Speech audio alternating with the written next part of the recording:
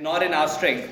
So I'm going to speak about a guy called Moses and look at the lessons that we can learn out of his life. And it really is interesting because Moses was used by God powerfully. Moses led millions of people through the desert, and ultimately, although he did not enter, he took them towards the promised land. He was the chosen leader of God, and God had to do a work in him to make him the type of person that could be used by him like he wants to use him. And God wants to do that same work he did in Moses, he wants to do in you, but the devil will try and attack it. So let's look at this. So just a bit of a backtrack for Moses' story. So Moses grows up in Egypt. I'm not going to go through the whole story. He was actually a Hebrew from the people of God.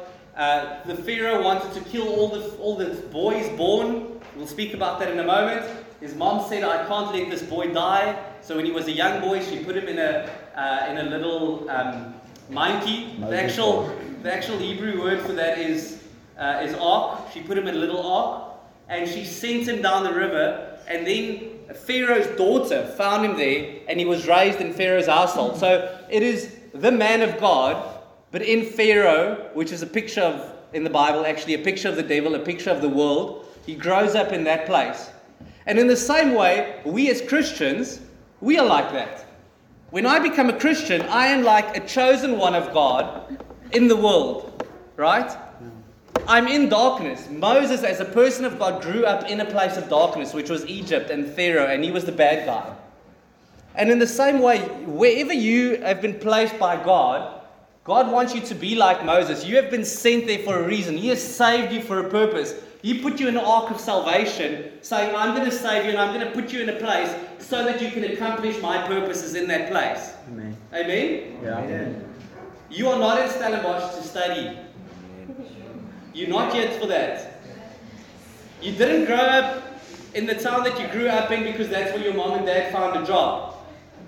Wherever you go after this is not because that's where you sent your CV and you got a job. No, God, He has our lives in His hands, and He will take us as those born-again believers, and He will destine us to end up in places of darkness for His name's sake.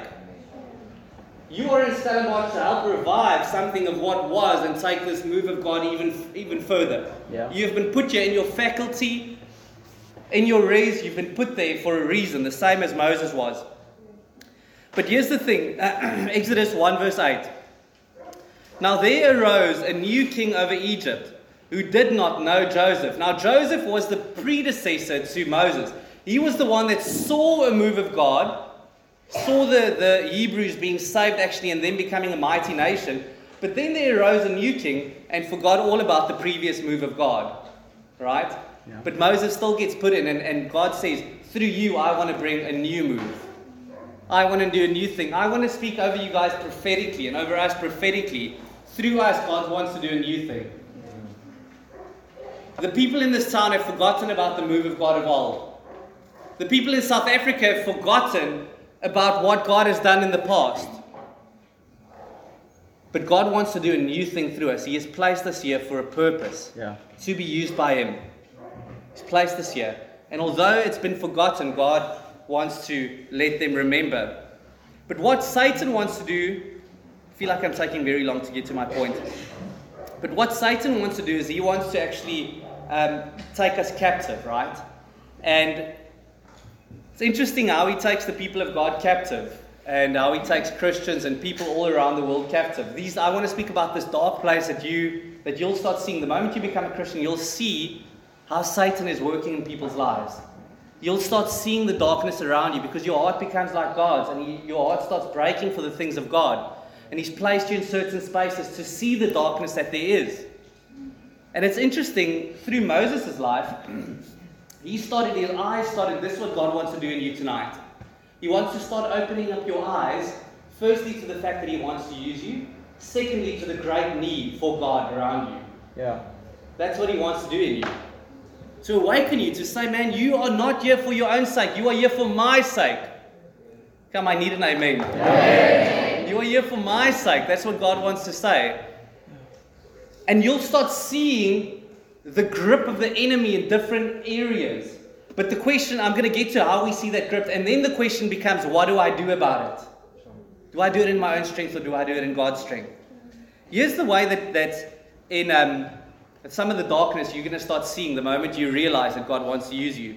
The first thing that Moses saw is in Exodus 1 verse 13 to 14. This is the people of God. So they ruthlessly, the world, the devil, did this to the people of God. Made the people of Israel work as slaves and made their lives bitter with hard service in mortar and brick and in all kinds of work in the field. In all their work, they ruthlessly made them work as slaves. Satan will come into the people around you and he will catch them to let them just do the work of a slave. Building brick and mortar is menial. He will make the people around you think that they are doing something of worth in their lives, but actually they are just being a slave to this world. You'll see people around you, you're going to start being awake to the fact that people are sitting next to you in class and they think that they found life because they're studying, or they're working, or they're going to make a lot of money. But you know that they are actually a slave. Yeah. They've been caught up in slavery. They're just doing manual work. And God's going to open your eyes and you're going to want to shout, come on, wake up. There's more to life than this. It's the first thing that the devil does. Second thing that he does, Exodus 1 verse 22, that he did here. Then Pharaoh commanded all his people, every son that is born to the Hebrews, you shall cast into the Nile, but you shall let every daughter live. You know what the devil wants to do? If he wants to stop a work of God, he will bring the men to naught. Now, ladies, God wants to use you. I'm not preaching against that. I'm just saying, over here, what did he want? He wants to stop the work of God through Moses, through Joseph. What does he do? He says, let's kill the men. And I believe a lot of the men sitting here and a lot of the people around you, some of the darkness that you're going to see in yourself and in people around you, is the devil actually feminizing men. What is the devil's agenda in the world today? Look at media, look at social media. What is it? Wants to make men and women exactly the same. Now, I can't get into this, right? There's a long discussion. I'll send you teachings about this. Men are not better than women, not in the least, but men are different than women. They've got a different role. And in the church, there are specific functions of leadership that God has called the men to walk in. But what the devil will come and do is he will feminize. He'll take out the men. Some of you are sitting here, some men, and you can't rise up to be used by God because the devil has got a hand on your life. Yeah. Some of the people sitting around you, maybe you're free from it. He's making the men feel like, I can't stand up. Can't stand up. True. So what do we do about this? What did Moses do about this? How do we move forward? When our eyes start getting open to these things, what do I do? Because the natural inclination of man, and you'll see what Moses did now, is to say, God has done something in my heart, I'm going to fix it. I'm going to fix the problem. I can do it. It starts there. Say this with me. I can. I can. I can't. I can't. God can. God can. So the first one is I can. Some of you said that I knew you would. All right. Do it again. The first one is I can. Let's look at Moses. It's his life. So he sees the problem. Okay, you still with me? Everyone following me? Yeah. He sees the problem. Now here's the first thing he does. He knows that he's not like the world around him. The Bible says of us, we are aliens. We are new creation, right? We are not like the world around us. He starts seeing that, and then he sees the abuse of his people. He sees how men are being brought to none. He sees how manual labor these people have no purpose to actually live for. He sees it. Exodus 2 verse 11 to 12. One day, when Moses had grown up, he went out to his people and looked on their burdens. Come on, we need to get to a place where we see the burdens of the people around us. Yeah. And he saw an Egyptian beating a Hebrew, one of his people. He looked this way and that, and seeing no one, he struck down the Egyptian and hid him in the sand. What did he do? Killed him. He killed the guy. He's like, I'm going to do it. Listen here. This is just the stupidity of trying to do it in your own strength, right? I should have gone to see, but there were a couple of million people, Hebrews, being held captive by Egypt, by the world. By the way, go read the book of Exodus and read it in light of a prophetic picture of Jesus. It's a beautiful book. It's such a prophetic picture, right? And yeah, you made me lose my thought there, man. It's fine. But Where was I now? See. Exodus prophetic book. Huh? Oh, yeah. Okay. So the stupidity of trying to do it in your own strength. There are millions of people around him, millions of Hebrews. He sees God opening his eyes. Now he wants to do something about it. He's like, cool, I'm going to kill one of the Egyptians. That's acting out of frustration. It's going to help you zilch, nothing. But we are so arrogant in ourselves that we think, I can do it, right? I can help that person. I can like give money to that one person. That's going to make a difference. I can look at the sin in my own life and I see the gunk in there and I can do it. I'm going to work hard. I'm going to put the discipline in place. You know, you don't know how big the problem is. That's the problem. You have no clue how big the problem is. You are not big enough to face the problem. True. I want to tell you a funny story. So, God started opening up my eyes at some stage when I was a young student to the fact that local church is a good thing. I was a Christian, but I never had a revelation of church. And there was another guy that wanted to then start a church in Wellington, a PM congregation, which then later turned into a dream of mine that we would plant a PM congregation in Wellington. But this guy led it, and I sort of dovetailed behind him. And I think at that stage, he was there and I was there. And it's not always bad. It's with good intent. We are going to start a church. We're going to do it.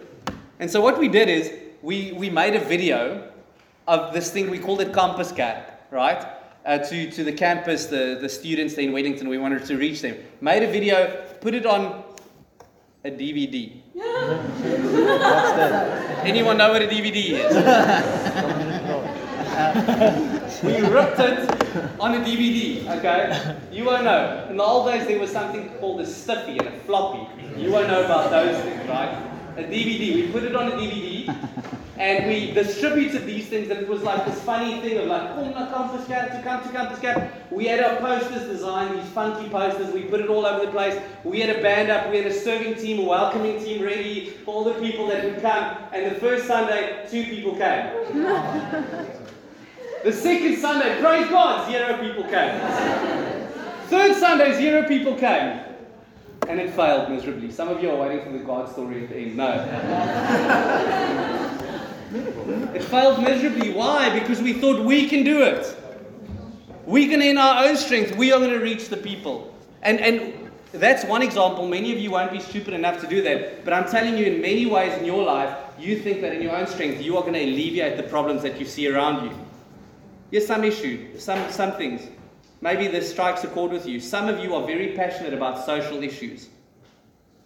You always want to get into an argument with someone about sexuality and transgenderism, and you fill your time and thought with a lot of these videos. And I enjoy these guys, but you are consumed with a Ben Shapiro, a Matt Walsh, a Jordan Peterson, and all of those guys, because you want to accumulate knowledge. Because if I've got knowledge, then what I can do is I can argue with people and I can make them change their mind. You don't know how big the problem is. True. You don't know how big the problem is. Some of you have this passion for helping the poor, and you're like, if I can just make a lot of money, I can give it to the poor. You don't know how deep their problem really is. It's not money. Their problem is not money, and you're trying in your own strength to do something about it. Some of you think, I can help the church by making lots of money and giving it to the church, so I'm going to chase a career. There's something in your heart there that's like, it sounds noble, but for many of you, it's not. Some of you, it might be noble. Some of you, you don't know what the church actually needs. Some of you are in the church and you see people struggling and you are like, I'm going to be the one to really help them, and I will sit with them and I will counsel them and I'll do all of those things. You don't know how big their problem is. You are not big enough to help them with their problem. Some of you look at the church and you think, I will fill the gaps that there are in this church. If there's AV, I'll do AV. And I'll be on worship. I'll literally run between the two and do it. Like, I'll do everything. Amen. I'll preach and then I'll run down to pray for people, like I'll do everything. We get that type of mentality, and the heart of it is good. You see gaps and you just want to move and advance the kingdom of God, but in actual fact, you're trying to do it in your own strength. You don't know what the church actually needs. I'll get to it in a moment. You think that you can do it in your own strength. When you look at the sin in your own life, you think, I'm going to put everything in place. You don't know how big your problem really is. Say it with me. I can. I can. Then we move to I can't. I can't. God can. God can. Don't say this. I'm going to speak about I can't. Okay. Here's Moses' journey. He does that, and then he basically gets caught out. The people of God see him, and they heard about the story that he did, and they turn on him. And he has to run away for his life, and he realizes, initially in his own strength, he thought, I can do something about it. Because he's a Hebrew, but he grew up in the Pharaoh's household. He was a well-to-do guy. He had knowledge. He was learned. Like, he was a really clever guy. He thought he could do it. Here's how God teaches him, and this is how God is going to teach you as well. Exodus 4, verse 10 to 12. But Moses said to the Lord, Oh my Lord, this is, wait, I need to give context. So he then has to run away for his life because he gets caught out. And then he ends up with a woman who is not a Hebrew or an Egyptian, which was not a thing that actually the Hebrews did. He ended up with this woman. And he married her, and he started working for her father-in-law. Now, if you want to be humble, work for your dad, right? Work for your, not always, some of you that's great, but like he had to take a humble position, not his own flock, but his father-in-law's flock, right? And he had to just learn to be a normal human being because he had to run away. And then he comes to he's in the wilderness, and there's this burning bush. I put it on the picture thing there. The burning bush. I don't know if you can put it up. Where are you? Oh, there. That side. The burning bush. He comes to that moment over there. It's the burning bush moment where then God says to him, right, I want to come and use you. But before God can use us, we need to step from I can to I can't. We need to get there. And listen to how he got there. This is what he answers God when God says, I want to use you to now go and free these people. He says, Lord, I'm not eloquent, either in the past or since you have spoken to your servant, but I am slow of speech and tongue. Many people believe he had a stutter. Then the Lord said to him, Who has made man's mouth? Who makes him mute or deaf, or seeing or blind? Is it not I, the Lord? Now therefore go, and I will be with your mouth, and teach you what you shall speak. And then later on, he still keeps arguing with God. He's like, God, I thought I could do it. I've realized it's like millions of people. I'm not big enough. I can't do it. I've got a stutter. I can't do it. And God even comes alongside his weakness and he says, okay, I'll give you help. I'll give you Aaron. And he will speak alongside you. But what God wanted in Moses is he wanted him to come to a place of saying, Lord, I thought I could, but actually I can't. And if you've been serving God for long enough, then you're going to see that if you try and do things in your own strength, if you try and eradicate sin in your life in your own strength, you're going to come to this place. Saying, but I can't. And unfortunately, the devil wants to come into this point and he wants to make you fall off the bandwagon and just give up on God. Because I thought God was going to do great things through my life. I thought he was going to do great things in my life. I'm not seeing the fruits of it. I might as well just give up. Listen, this is not the end of the story. It's just the middle. Amen. He needs you to be in the middle and to see this before he can take you further. But you need to come to this low place, this place of humility, this place of realizing that if I see something in Andre's life, actually I have no power to change it. Yeah. If I stand and preach here, you know what I've had to learn over the years? Initially I thought I could do it. I can preach and I can make people's lives change. I can help them into their destiny. I can see God working miracles. I can do it. I used to sit down there like some of you are now and be cocky about it too. I think, this guy's an okay preacher. I can do it better. I'm just being honest. I thought that. Some of you are thinking it. It's okay. Not tonight. Not.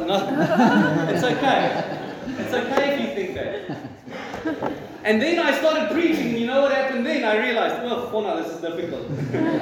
It's one thing sitting over there, it's another thing standing over here. I realized, oh my head, I'm not changing people's lives. I'm not seeing it. I'm not seeing the work of God. I'm preaching, and people sit there with bread faces looking at me like, you know what a bread face is? No expression. Bread face. Like, Broodkop. nothing is happening. But I had to come to that place of then, before I got to the next point. I could have given up then and said, well, preaching is not for me. What is it for you? God's opened up your eyes and you thought that in your own strength I can do it. In my own strength I can alleviate the struggle of the poor around me. In my own strength, I can lead a community. In my own strength, I can lead worship. In my own strength, I can eradicate sin. You need to get to a place of realizing you cannot. Yeah. You cannot. But don't give up when you get there. Just realize that and be humble. You cannot. But then what does God do? Firstly, 1, 2, 3, I can. I can. I can't. I can't. Then God wants to take you to a place of saying, God can. God can. You want to try that again? God can. God can. Okay. That's where God wants to take us. And so what God does is then He sends him, once he comes to a place of humility, He says, now I will send you by my power and not by your own. Come on. Now I'm going to show you. And He starts working miracles through him. And I'm just going to focus on one miracle. But it's actually so interesting. I've read up on this. And some people believe God sent plagues into Egypt. Go read the book of Exodus. It's a beautiful book. And He sent these plagues into Egypt. And some people believe that every single plague, there were like the flies and the gnats and the blood in the river and all of those things, believe that was a mockery that God made of the Egyptian gods. Yes. If you go read up the Egyptian gods, there was like the god of the gnat or whatever, like the god of the frogs, and they had the frog god. And God wanted to come show His power that superseded the power of Satan, superseded the power of Pharaoh, and he brought those plagues specifically to come and show how big He is. And He did that through him. And then I want to stop with the last plague that God brought. And again, I say to you that this is a prophetic picture of the New Testament, right?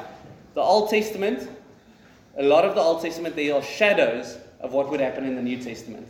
And this is a beautiful shadow that God wants to, I think, work in us tonight to see how God actually wants to work through us, how He can do it. And so the last plague, He actually flips it around. He said, well, you, Pharaoh, you wanted to kill all the sons. Now I'm going to come and I'm going to kill all the firstborn sons. Unless you've got the blood of an unblemished lamb on your doorpost. Unless that. Let's read it together. Exodus 12 verse 5, 7 and 12 to 13. Just skipping a few. Your lamb shall be without blemish. This is what He says to the Hebrew people. A male, a year old. This is the perfect lamb. It's in the peak of its life. I want to say this now. This is reflecting Jesus, who was in the peak of His life when He died on the cross. Yeah. 33, that's my age, peak of my life. Right? It's also the time Jesus died, so.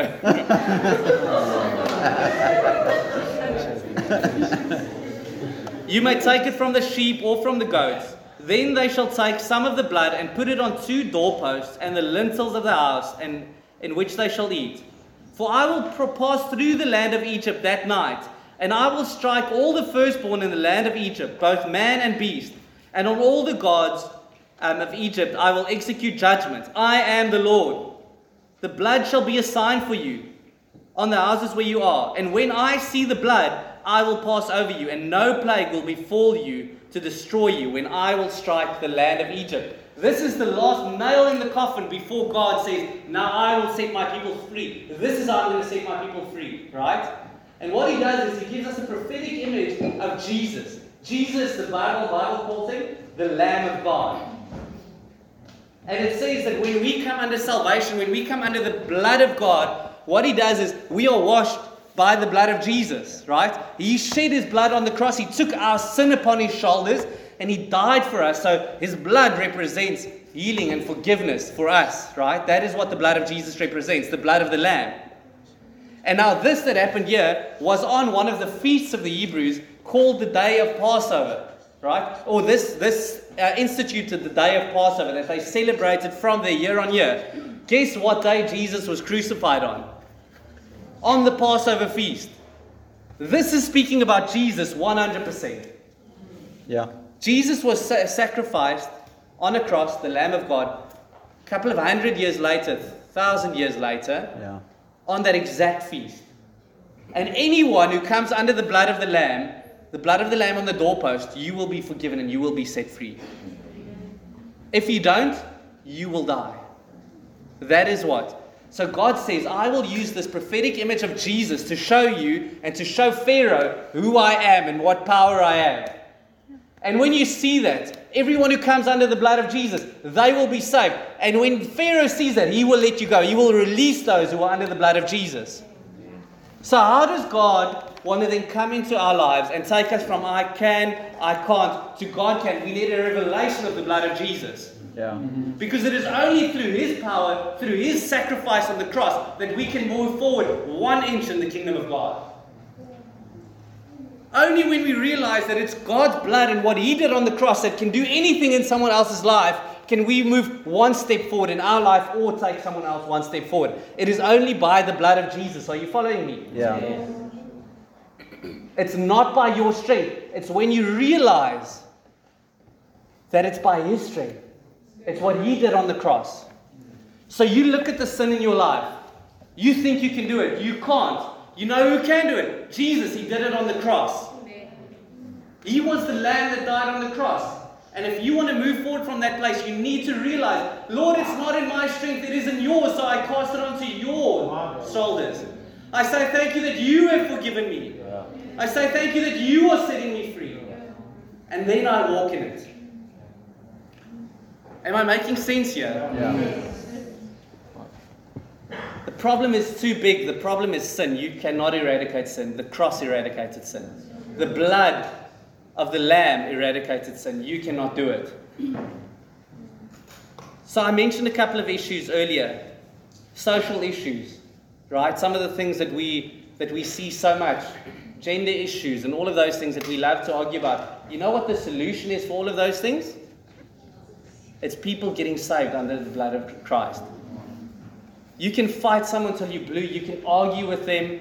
You can think that you are the intellectual on campus or in your workplace that's going to convince them. You will not change one thing unless they get a revelation of the cross. So all I can do is I can preach Jesus and Jesus crucified. All I can tell them is of a God that died on a cross for them. All I can tell them is you need the blood of the Lamb on your doorpost, on your life. Otherwise you will die. And if they come to that revelation, then they will change. So what are we? We are conduits of the power of God. We are only those who preach of the power of God and allow Him to come through us to work in people's lives. Amen. If I shut up, nothing can happen. But when I open my mouth and I allow God to come into that place, then something can happen. It's not like I stand still. It's not like I do nothing. But I do it reliant on the Spirit of God and I preach to people the gospel of salvation. Amen. And not the gospel of the social gospel, right? That everything gets right by clever arguments. Some people are genuinely confused. I want to just stick on this one. I'm going to end in 2 minutes. Just stick on this one. Like I've had coffees with many people who struggle with same-sex attraction. And I think it's becoming more and more of an issue now lately.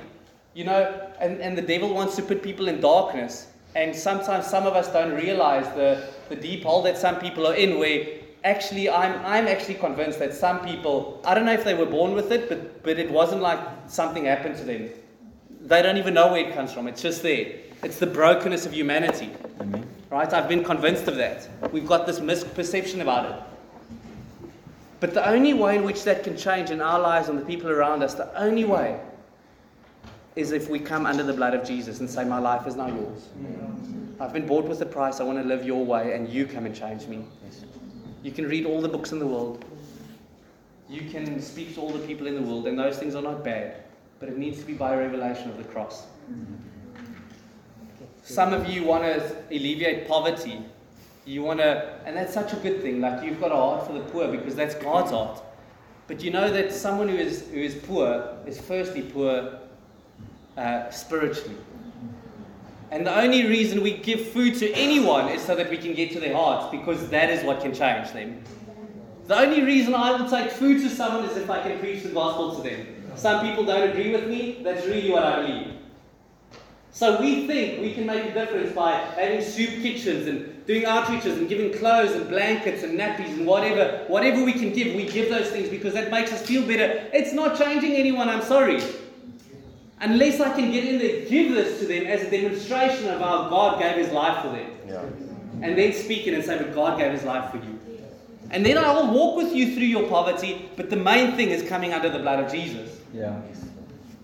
That is what it's like to do it when God does it. Yes. Okay.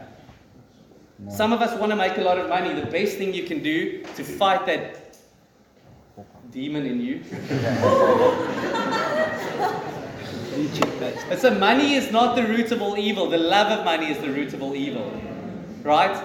If you want to conquer that love of money, the best way to really trust God and say, God, you can do it, is to give it away. Tithing is a form of spiritual warfare. Yeah. It's saying, God, I trust you with my finances, not myself. Amen. I can look after myself. I can have a good budget. Nonsense, man. Put God first and then see Him coming through. That's spiritual warfare. Some of you think that you can help people around you in your own strength, and then you realize you've tried and they're still stuck where they were. And what you call that is a savior mentality. You think you can be the savior because you're pointing them towards all your good ideas. That's trying to do it in your own strength. If you come to a place of saying, I'm only going to point you towards Jesus, I'm not the solution for your problem, but I know who is. And I can walk with you towards that person, and that person is Jesus. We need a revelation of the gospel, and now the gospel applies into every single circumstance. Amen. We think the gospel is only there for when you get saved. No, the gospel is there for every part of your life. Yeah. Jesus dying on the cross is not just for the sinner's prayer.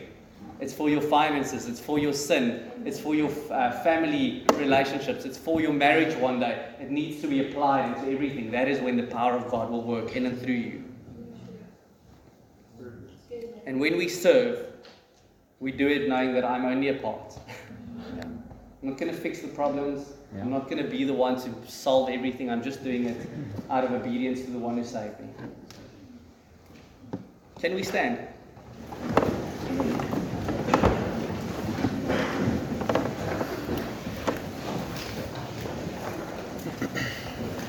I'm going to end with the last scripture in Colossians 1 verse 28 and 29, and this sums it up for me, because it's not like we stand still and don't do anything. None of you are hearing that, eh? Yeah. It's bringing everything to Jesus under His blood. That's what it is. And that is still you doing something. It's just not doing the wrong thing. It's doing the right thing. It's coming before Him. This scripture sums it up well. I read it at 4 p.m. as well. Him we proclaim, Jesus, warning everyone and teaching everyone with all wisdom, that we may present everyone mature in Christ. So how does maturity in Christ come? That's what he's going to say. Next verse. For this, Paul is saying, I toil. What's toiling? It's working, right? It's like putting effort in. Paul is saying, I'm putting effort in. I'm doing something. Struggling. What is it when you're struggling? You are putting effort in. He says, I'm toiling, I'm struggling with all. Yes. Come, you need to read with me. Engineering students. You can solve it the whole day, but you can read as well. Okay? Struggling with all His energy. That He works within me. So how do we move forward? I struggle forward with His energy. I preach His message. I take people to Him. I bring everything with everything in me. I put in the effort. But I put in the effort to come to Him. Yeah. Because it's ultimately Him that can do it. Yeah. So let's close our eyes and just respond to God for a moment. I don't actually know how to respond. So I don't know if you guys are feeling anything. But let's just close our eyes. Maybe someone can jump on the keys. So I think it's important to not just be hearers of His word, but actually applying it to our lives. In this moment, actually. And I think it was 2 weeks ago that Mike came to preach. He spoke about something called repentance. And repentance is basically this, that you come to God not only saying sorry, but saying sorry and turning from that thing and turning towards God again. Because each one of us know this feeling of I can't. Especially when it comes to Christianity. And that's where many of us have come to this point of actually giving up in certain areas. I will always struggle in this area. I will always have brokenness in this area. I will always have unforgiveness in this area. I will be always angry towards my parents or towards my brothers and sisters, towards God in these areas. And I think God wants to, in a sense, recalibrate us. That's basically repentance. Saying, God, come and recalibrate my heart again. come and bring wheel alignment back again. And it's a work of the Spirit. It's a work of God. So I actually want to start off with those that call themselves Christians, believers, followers of Christ. And I want to call each one of us, me as well, to repentance. So I'm not going to pray, but let's just close our eyes and say, that area, that thing, bring it before the Lord. I think we've been doing this past couple of weeks. We have not been praying for people. We've been coming before the Lord. And I think it's a demonstration of that very thing. It's God. It's God.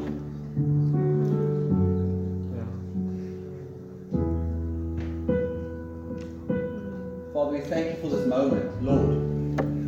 Revelation speaks about that Jesus walks amongst these churches, Father, and I thank you that you are walking amongst us. Seeking a repentant heart, seeking a heart that is busy saying, God, I'm sorry. Lord, I'm sorry. Father, for not only monthly, not only yearly, daily, Father, doing things on my own strength, thinking that I'm smart enough, thinking that I'm good enough, thinking I have enough, in a sense, Christianity in me to do it. Father, we lay that at the cross. Would you come by the blood and wash our own sweat away? That human effort, that sweat, that stinks, Lord, come and wash it away.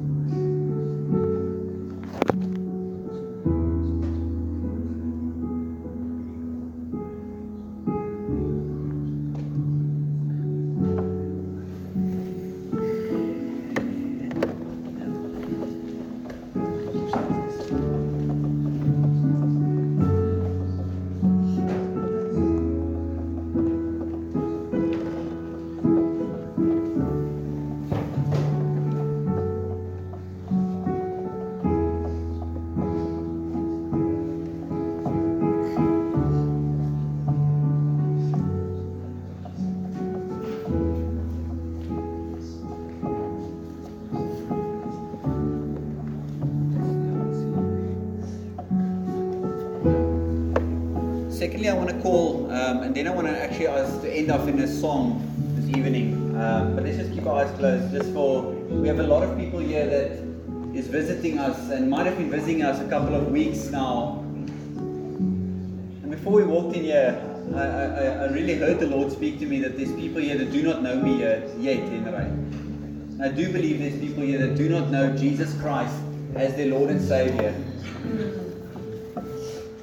And what I'm not saying is that you call yourself a Christian. The whole South Africa calls themselves a Christian. Yet our country looks the way it does. I speak about a living relationship with Christ. That you know Him. Not just about Him, not just attending a church, or when you go home, I'm a part of this church, I'm a part of that church. We must firstly be a part of His church. Being born again, a living relationship with Jesus. And for years I spent time with youth in schools. They ask me, how do you know that I'm saved? How do I know I'm saved? I want to say, you will know. You will know that God has come to live inside of you and that you are found in Christ. If you had an experiential knowledge that you know Christ, your heart will tell you, I know Jesus. There's something in that. So if every eye bowed, I want to make a response actually, and then we're going to go into a time of worship. But I want to pray and make, in a sense, create a time for you. Because I believe Jesus would have created a time for you. Just to give an opportunity to come to know Him and extend the invitation. So I want to extend the invitation and to hear His voice through my voice to say, come closer, come into a living relationship with me. Leonard spoke about the blood. you need to be covered by the blood. It's a weird picture, but basically it means that Jesus Christ took something on him that you couldn't take. We're trying, but we're failing. By accepting Jesus Christ as your Lord and Savior and saying, what I deserve basically is hell.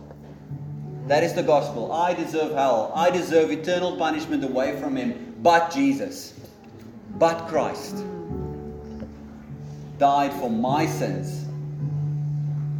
And if I confess with my mouth that Jesus Christ is Lord of my life and believe that He's raised from the dead and put my trust and faith in Him, you will be saved and your life will never be the same. So I want to ask, if that is you, once again you'll know, because God is busy beating on your heart, tapping you and saying, come close.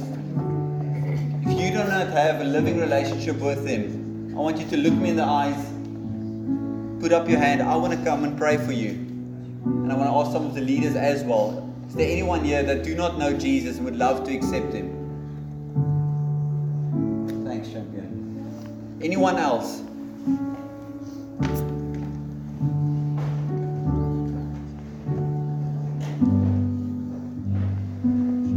I want to be bold and say, I believe there's three.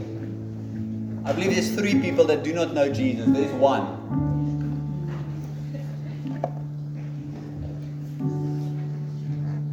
I'm not saying you're a part of a church or call yourself a Christian. You know that you've lived it far from God and He's calling you closer. Are there anyone else? Every eye is closed.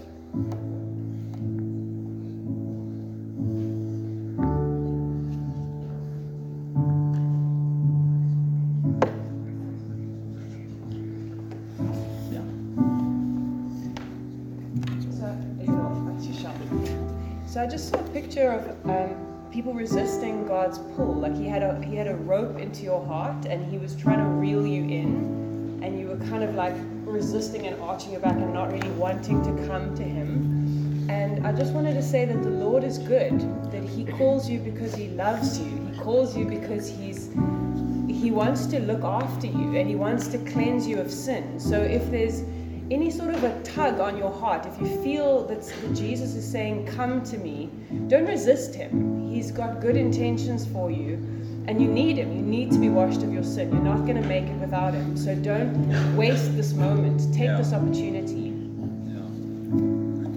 So we're going to go into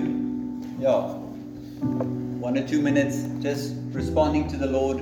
If that's you and you feel that tug in your heart, please come and speak to me afterwards. And then we're going to close the meeting officially there. But let's respond to the Lord. For the visitors, I want to encourage you to hand in that forms at the blue gazebo outside. We would love to hang out with you. But let's just take a moment and respond to Him. Just before we do, I just wanted to share one more thing. I feel like Henry touched on it, but it's pressing on my heart. But the message that I spoke about, and we're going to worship now. I know you guys have been standing for a long time. It's I can, I can't, and God can. And I think a lot of us, some of us are stuck in the I can, but I just feel like God wants to focus on the people who've come to a place of I can't. Yeah. And you just feel hopeless, in a sense.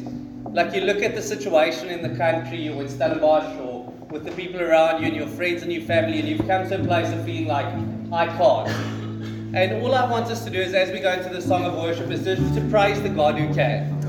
That's the best response for us. It's just to say, Lord, but I know you can. Even if I haven't seen it, even if it's just still a journey, I'm just going to worship you because I know that you can. Even if you just declare that, but you're not even there yet. Let's declare that. So don't get stuck in that hopeless place. God wants to take you next step to a place of God can. But let's worship that God. So if you're sitting, let's just stand. Let's just take a minute or two. Respond to God. This is the God we're singing to, the one who can.